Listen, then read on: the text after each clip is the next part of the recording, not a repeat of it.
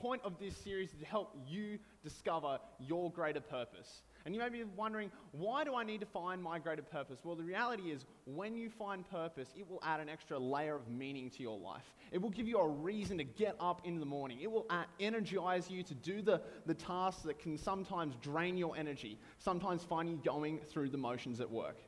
To help you discover your greater purpose, in part one, we started off with this crazy idea that you have a gift. No matter who you are, no matter where you grew up, no matter where you were born, that you have a gift. That gift could be anything. It could be administration, it could be singing, it could be finance, it could literally be anything. But you have a gift. No matter who you are, you have a gift. And the reason why we were talking about gifts is because we believe that your gift points to your greater purpose. And so last week, in part two, we helped you discover your greater purpose and discover your gift by giving you two kind of bits of homework. We gave you two pieces of assessment. One is like a Myers-Briggs personality test, and the other was a spiritual gifts test. And these tests were designed to help you discover your gift and help you discover how you are wired so you can begin to move towards your greater purpose. And if you didn't get a chance to go through those assessments, I just want to give you a sneak peek as to what they look like. The first one we got you to do is the Myers-Briggs personality assessment. From it will ask you 100 odd questions. It will take you about 15 minutes. And by answering these questions, it determines some things about you, some things that characterize you as a person. And here's a look at some of my results.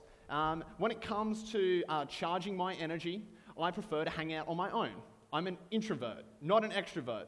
That explains why my favorite two things to do in my life is reading and running. Because when you're running, it's you and the track. When you're reading, it's you and the book. Nobody else is involved. That's what an introvert is. It's somebody who recharges their energy recharges their energy on their own rather than hanging out with other people to do that. I'm more observant in nature rather than intuitive, which simply means that rather than being imaginative and drawing pictures and stuff like that, I'm more like practical minded. I'll dot point every step by step of the things I need to do to achieve the goal I've set. Not only that, I'm more feeling in nature than thinking. And if you've ever seen a movie with me, or anybody who has seen a movie with me, will testify to this, because I literally cry in any film at all. If it's a rom-com, I'm definitely crying. But even if it's a comedy, I'm crying. I cried in Guardians of the Galaxy 2 when Yondu dies. And don't blame me for that spoiler. That's on you. You've had 10 months to go see that film. But I'm telling you, I literally cry in almost every film because I'm just more on the feeling end than the thinking end. And finally, I'm more judging than prospecting in nature. Now, you may be thinking judging, that's kind of bad. In the nature of this test, judging simply means that I'm more pragmatic.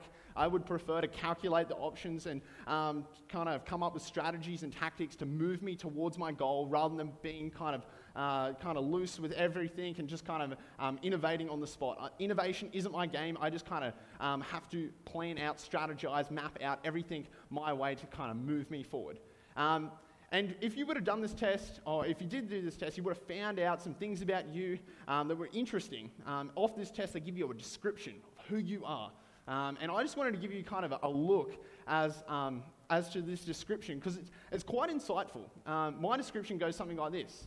Those sensitive defenders, which is my personality type, have excellent analytical abilities, which simply means this.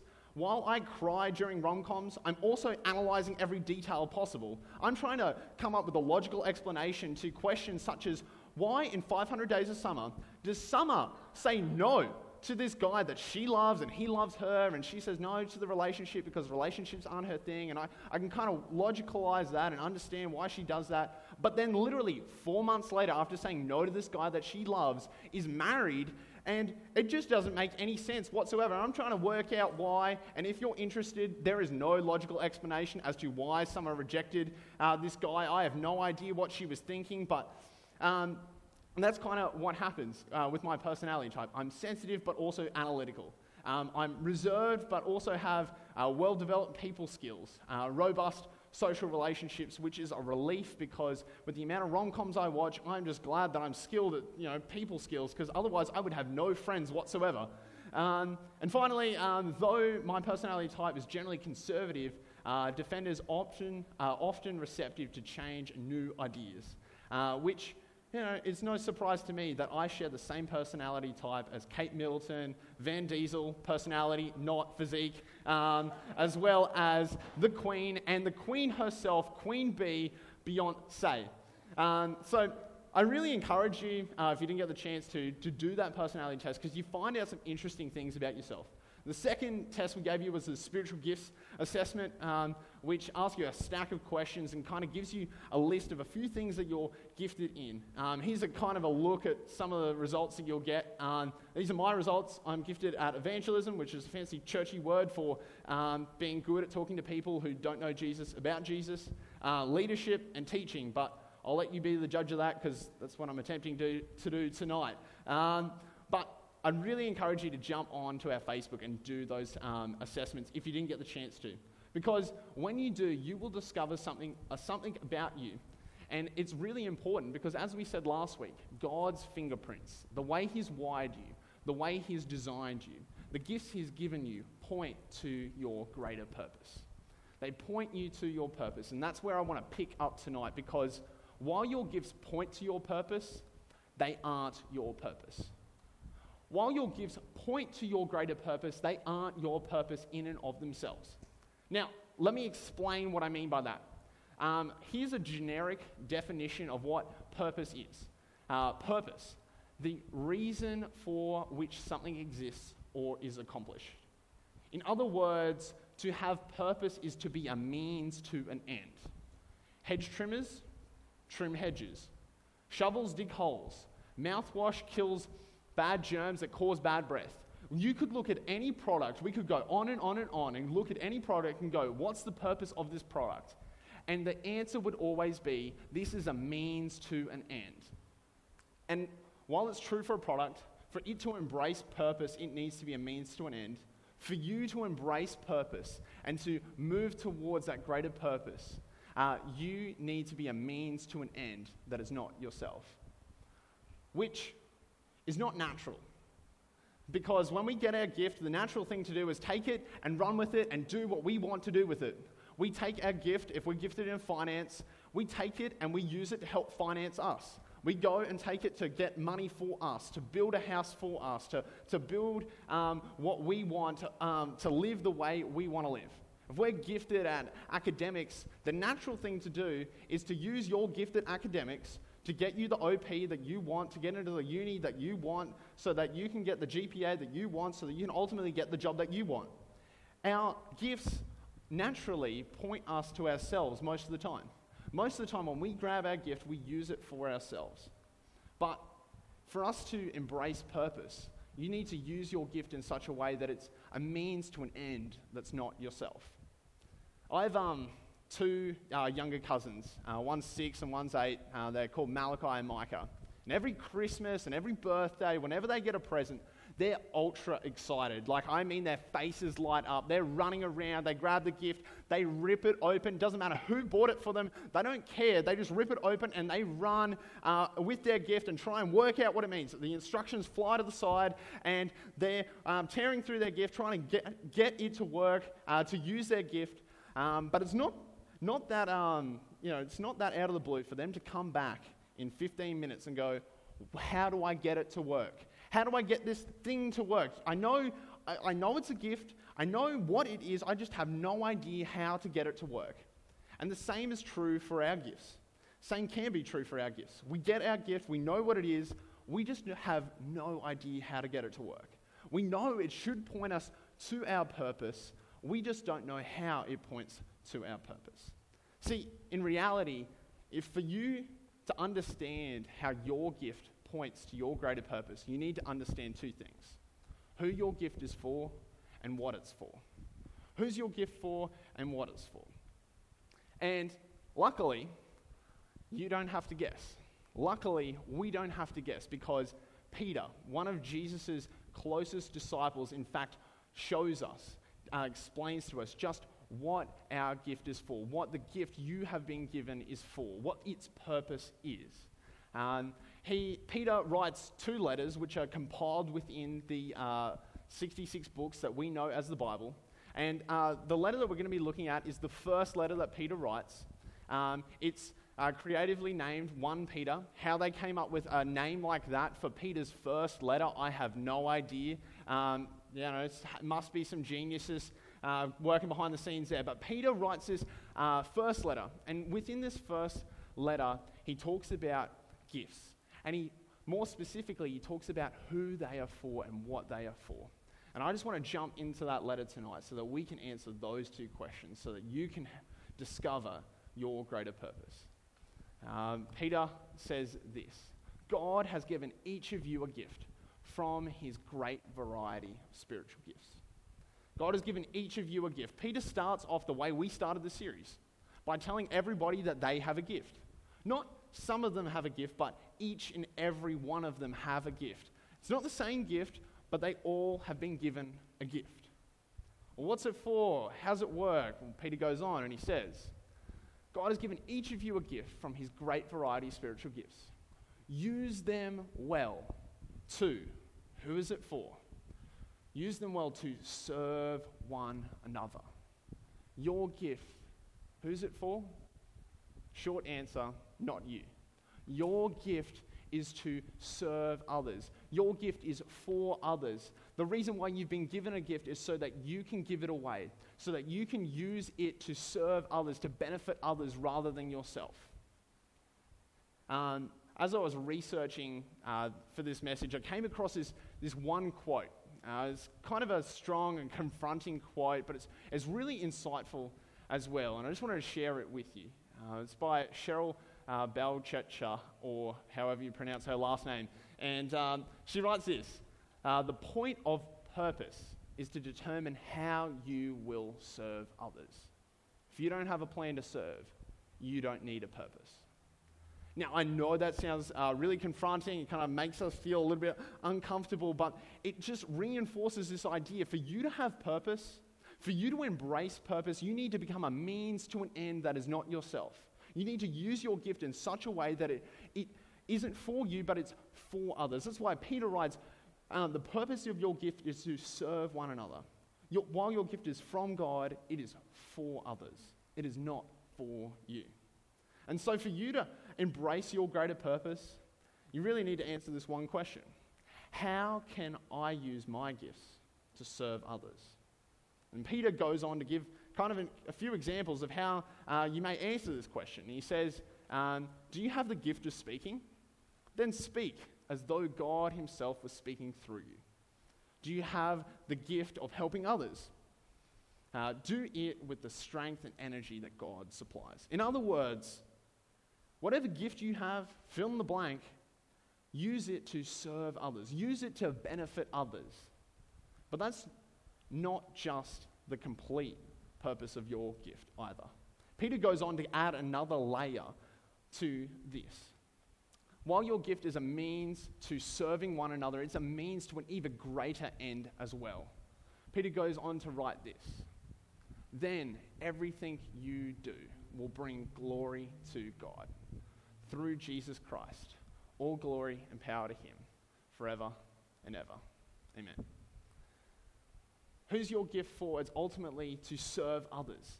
But in the process of you using your gift to serve others, you bring glory to your heavenly Father. Ultimately, your gift is a means to his glory. Now, I know this may be like something you resist, something you push back against, and it's totally natural for you to push back against this idea. Peter, in fact, the guy who wrote all this, pushed back against this idea. As I said before, the natural thing to do when you get your gift is to use it for you. And that's not your fault, that's just the natural thing to do. It's your gift, it's your time, it's your money, it's your talents. You might as well use it for your benefit. Why should you use it for somebody else's benefit? Why should your gift be a means to God's glory? Well, Peter struggled with this idea as well. In fact, it's something that didn't come naturally to him, but it's something that he learned over time from following around Jesus and listening to his teachings. And in one of these teachings that Peter was a part of, that he was gathered around, Jesus, in fact, addresses this very issue. addresses this very issue of why you should live for the glory of somebody greater than you rather than your own glory. And within this teaching, he asks these two clarifying questions to put things in perspective, to help them understand just why their glory may be too small to live for. He asks them this question first, and it's recorded in the biographical account of Mark. And he says, "What good is it for you to gain the whole world, yet forfeit your soul?" Jesus says, hey, let's play an imaginary game. Let's say that for the rest of your life, you live for your glory. You use your talents, your gifts, your skills for your benefit. And you're so talented and so skilled that you're able to gain everything you ever wanted. Not only that, you gain everyone you ever wanted. You've literally got everything you could ever desire. You've got property in the Bahamas, in New York, in London. You've got everything you want. You're traveling around the world, and you're not just traveling around the world, you are traveling with the people that you want to travel with. And when people look in on your life, they go, hey, man, he, she, they have the whole world. They are living the best, the most awesome life. I wish I was them. Jesus starts off by asking this question. What good is it for you to gain the whole world, yet forfeit your own soul? So what Jesus is doing is putting things into perspective. He's like, I want you to use your wildest imagination. Come up with whatever you want.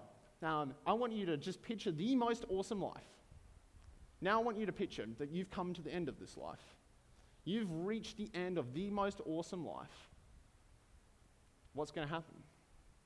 Well, no matter how successful you are, no matter how wealthy you are, no matter how rich you are, you leave with nothing. You start with nothing. In the middle, you gain something. But in the end, you leave it all. Jesus points out to them what they already know. That they're going to die. And no matter how much they accumulate, they can't take anything with them. But he goes bigger than that as well. He goes, not only that will you lose everything, but what if in the process of you gaining the whole world, you've somehow forfeited, gave up, traded away your soul? Which is just the churchy word for referring to that part of you that longs for more. That part of you that believes there is more to this life than this life. He goes on, what would you give? What would you do? What good is it for you to gain the whole world and yet lose your soul at the end of living this awesome life? Lose what you were longing for. While they're kind of mulling this up and considering this first question, Jesus goes on to ask them a second question. He asks them this. Or what can, or a better translation for us in the future is what would you give in exchange for your gift? Or in exchange for your soul? In other words, Jesus is saying, let's flip it around now. Let's think about it this way. You've reached the end of your most awesome life, and you've come to the point where you realize you are going to forfeit, you're going to move into an eternity where you forfeit your soul. At that point, let's say that it dawns on you or an angel visits you, and this is all hypothetical, remember. But at that point, let's just say you realize that you had the opportunity by giving away, by trading away something that you own, maybe part of your reputation, maybe part of your career, maybe part of your possessions. If you were given the option to trade away part of this life to exchange for your soul to get it back, what would you trade? And everybody in the audience knew the answer to that question. We all know the answer to that question. If you were given the option to gain your soul back by trading away something, you would trade everything. You wouldn't negotiate. You would trade all. It wouldn't matter what was required, that you would give it all away. You would trade everything because you knew at the end you can't take anything with you. It doesn't matter how much you accumulate in the middle, it eventually ends on zero. And Jesus puts things into perspective, and he answers so brilliantly these two questions that he's asked. What good is it for you to gain the whole world and forfeit your soul? Well, it's no good. What would you give to gain or to get back your soul? In exchange for your soul, the answer is everything. To which Jesus kind of points out to them, look, what you just discovered about yourself. You consider your soul of greater value than your glory. And Jesus has said these two questions within the context of this one statement that he said right before he asked these two questions. And this statement was simply this: for whoever wants to save their life will lose it, but whoever loses their life for me and for the gospel will save it. For whoever wants to save their life, in other words, whoever puts their trust in themselves, whoever lives for them, who lives for their glory rather than using their gifts to serve others rather than trusting in God, whoever puts their trust in on them will eventually lose their life. And he's just pointing out what you and I both know. You can't save you. No matter how successful you are, no matter how gifted you are, you can't save you. And Jesus knew this. And that's why he died for you and for me, because he wanted something more for you. He wanted to add purpose to your life. He didn't want you to go through life to reach the end and go, well, what was the whole point? I started with nothing and I'm going to end with nothing, no matter how much I gain in the middle. Jesus wanted to add purpose to your life, and so he died to set you free so that you could step out into an eternity, to step out into a future, and you could embrace purpose. That's why he says, whoever loses their life for me, in other words, whoever puts their trust in me will save their life. And whoever loses their life for me and the gospel, and this is where the glory element comes in, because that word gospel simply refers to Jesus' life, death, and resurrection. And what Jesus is saying here is, when you lose your life, when you live for my glory, you reflect the love that I gave, the love that I demonstrated by dying for the world. And when you use your gift to serve others, you give them a glimpse into what I did for them. And when you live for that glory, you ultimately play a part in changing their life. So what's the bottom line? The bottom line is this: your glory is too small a thing to live for. You were created, you were designed with more in mind. Your glory is too small a thing to live for. You were designed with more in mind. And that's why God, he died for you and for me, to save you, because you and I both know you can't save you, but he can. Ultimately, your glory is too small a thing to live for. We're going to move into the application section of this message, which we like to call For Monday, because we believe, look, there's no point in you coming to church on Sunday if it doesn't benefit you, if it's not helpful for you as you move into Monday. And this week's For Monday is not going to get you to do anything practical. This whole series has been about helping you discover your greater purpose. Because at the end of the day, when you discover purpose, you add an extra layer of meaning to your life, and it gives you a reason to get up in the morning. We've been doing this, and ultimately next week, for you to embrace purpose, you need to become a means to an end, and you need to work out how you can use your gift to serve others. And that's the question we're going to ask next week. And we're going to get really practical. We're going to show you just how you can use your gift to serve others. We're going to give you a heap of options of how you can practically do that. But tonight, to get you to kind of shift your thinking, to help you begin to think of yourself as a means to an end rather than the end yourself, I want to challenge you to ask this one question. Who do you use your gifts for? Who do you use your gifts for? Is it for you, or is it for others? This is what it would look like for me to ask it. Who do I use my gift of communication for? When I get up, is it about me? Is it about what others think of me? Is it all about me, or is it about adding value to you? Is it about adding value to those that are here? Is it about others, or is it about me? Whatever your gift is, this question will require you to ask, who do I use my gifts for? Who do you use your gifts for? Is it for you, or is it for others? Now, for a lot of us, we can probably see kind of two elements. Well, I use my gifts for me, but I also use my gifts for others. If that's you, I wanted to give you a second question for you to ask to see if you're actually a means to an end, or if you're actually the end when you use your gifts. And the question is simply this: who's it ultimately about? When you use your gift, whatever that gift is, whether it's singing, whether it's administration, whether it's academics, whatever your gift is, who is it ultimately about? When you use your gift, who do you ultimately have in mind? If it's about you, you're living too small. You were designed for more. You were designed for a purpose. And God is giving you those gifts to point you to that greater purpose. And when you embrace it, it will change your life. And I say that not because the Bible says so, but because I have seen it played out in so many different people's lives. And I just wanted to share with you one story of somebody whose life was changed because they recognized, hey, I'm living for my own glory. I need to become a means to an end. And they used their gifts to serve others. And they discovered purpose, and it was the best thing they ever did. So I just wanted to share with you this one story. She's actually somebody who's been a part of our community here at Beyond.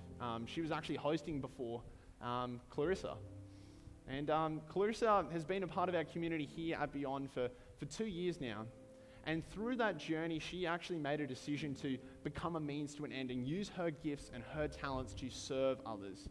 And I asked her last week, hey, could you just give me an email of just kind of a few of description of your story? And she got back to me, and she gave me the story to share with you.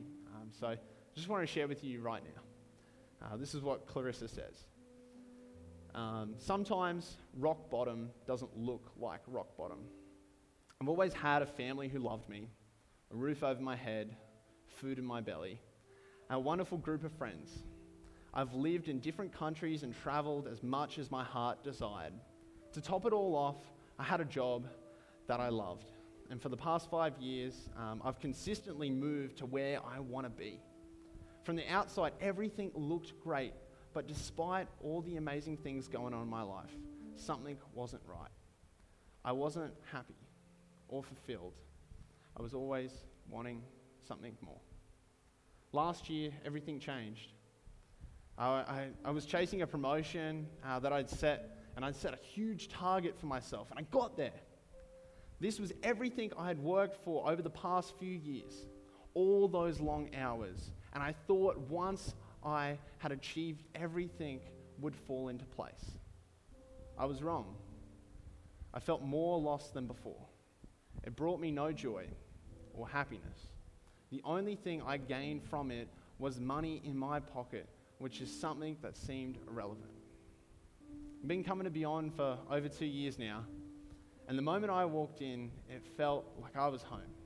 My relationship with God had taken a back seat over the last few years, as I was focusing on myself more than anything. I initially was involved here and there at Beyond when needed, as I never had the time to fully commit because of my job.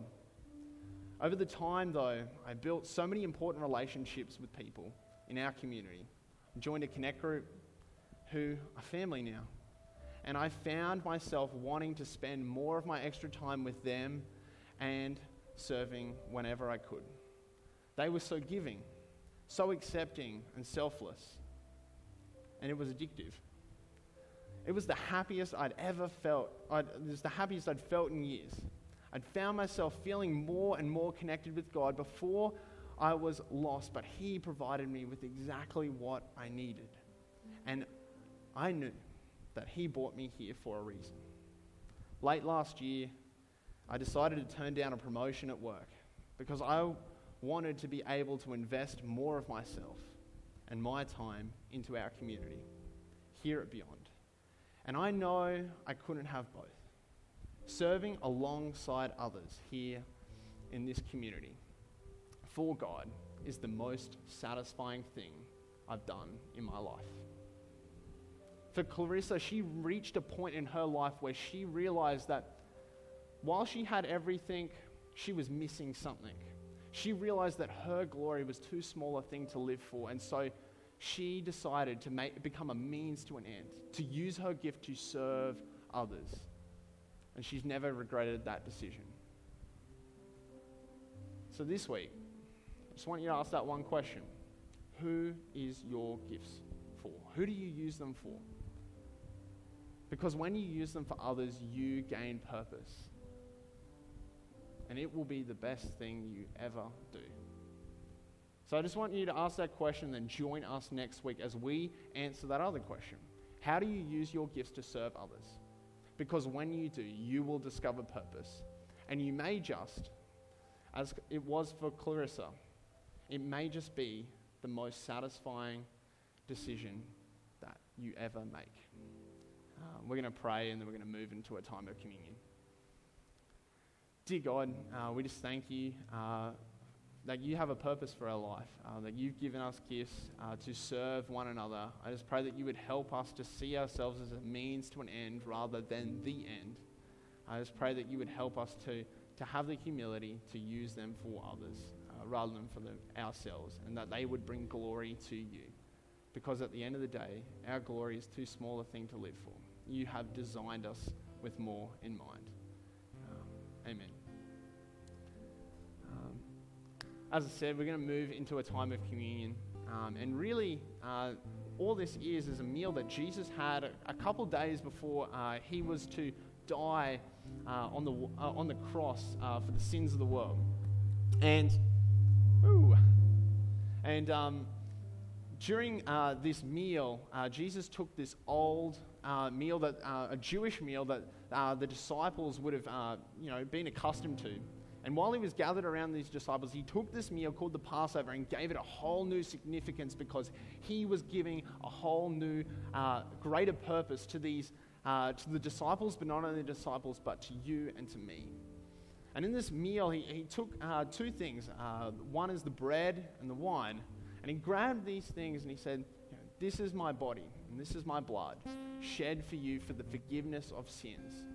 Do this as often as you gather together in remembrance of me. There's nothing required whatsoever. Jesus freely gave his life so that you could have a purpose and so that you could live on purpose. And so we're going to share in that meal right now. All we ask is that you want to be forgiven, that you want to lead a forgiving life, because that's what's on offer right now. So we're just going to pray again, and the band's going to continue to play. If you don't want to do communion, feel free to sit where you are and just hang out. We're going to pray though. Dear God, we just thank you for everything you've done. We just thank you for your love, Lord. And we just pray that you would help us to live in that love and experience that love.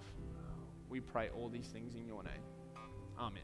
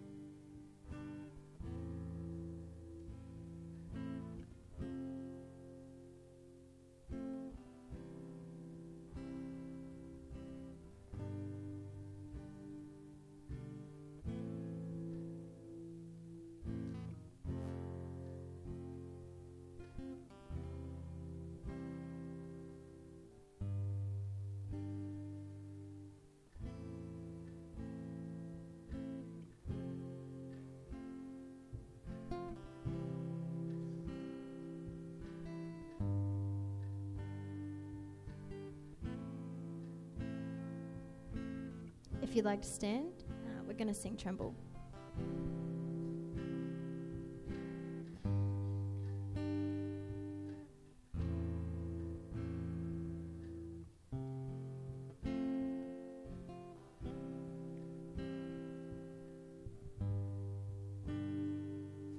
Peace, bring it all to peace. The storm surrounding me, let it break. At your name still Call the sea to still, the rage in me to still every wave. At your name, peace, bring it all to peace. The storm surrounding me, let it break. At your name, still, call the sea to still, the rage in me to still every wave. At your name, Jesus, Jesus, you make the darkness tremble. Jesus, Jesus, you silence fear. Jesus, Jesus, you make the darkness tremble. Jesus, Jesus, breathe, call these bones to live, call these lungs to sing once again. I will praise, breathe, call these bones to live, call these lungs to sing once again. I will praise, Jesus, Jesus, you make the darkness tremble. Jesus, Jesus, you silence fear. Jesus, Jesus, you make the darkness tremble. Jesus, Jesus, Jesus, Jesus, you make the darkness tremble. Jesus, Jesus, you silence fear. Jesus, Jesus, you make the darkness tremble. Jesus, Jesus, your name is a light that the shadows can't deny. Your name cannot be overcome. Your name is alive, forever lifted high. Your name cannot be overcome. Is a light that the shadows can't deny. Your name cannot be overcome. Your name is alive, forever lifted high. Your name cannot be overcome. Jesus, Jesus, you make the darkness tremble. Jesus, Jesus, you silence fear. Jesus, Jesus, you make the darkness tremble. Jesus, Jesus.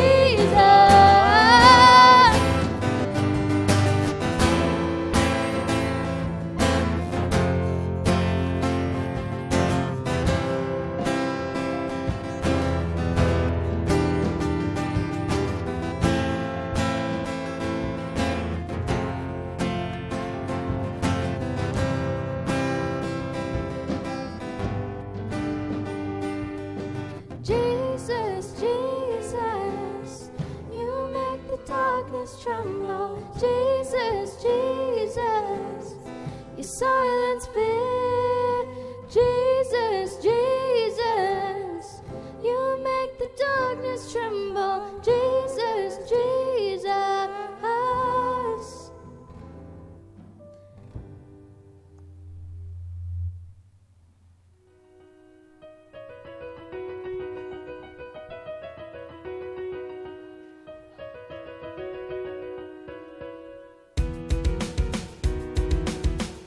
We're back.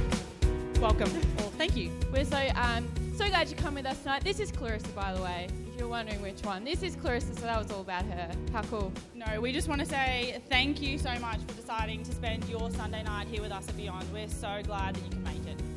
And we're hoping you got the point tonight. And if you want to hear more of the point, you can come back next week to part 4. Or if you maybe zoned out a bit, or you want to hear it again, or you want to hear part 2 or part 1, jump on our SoundCloud, jump on our iTunes, and you can hear the podcast there. If social media is more your thing, we've got a Facebook and a Gram. You can go to Beyond Church AU. We've actually got something a little special for you on there tonight. It's a poll. You guys get to choose our theme song. You've heard 2 now. Make your vote count.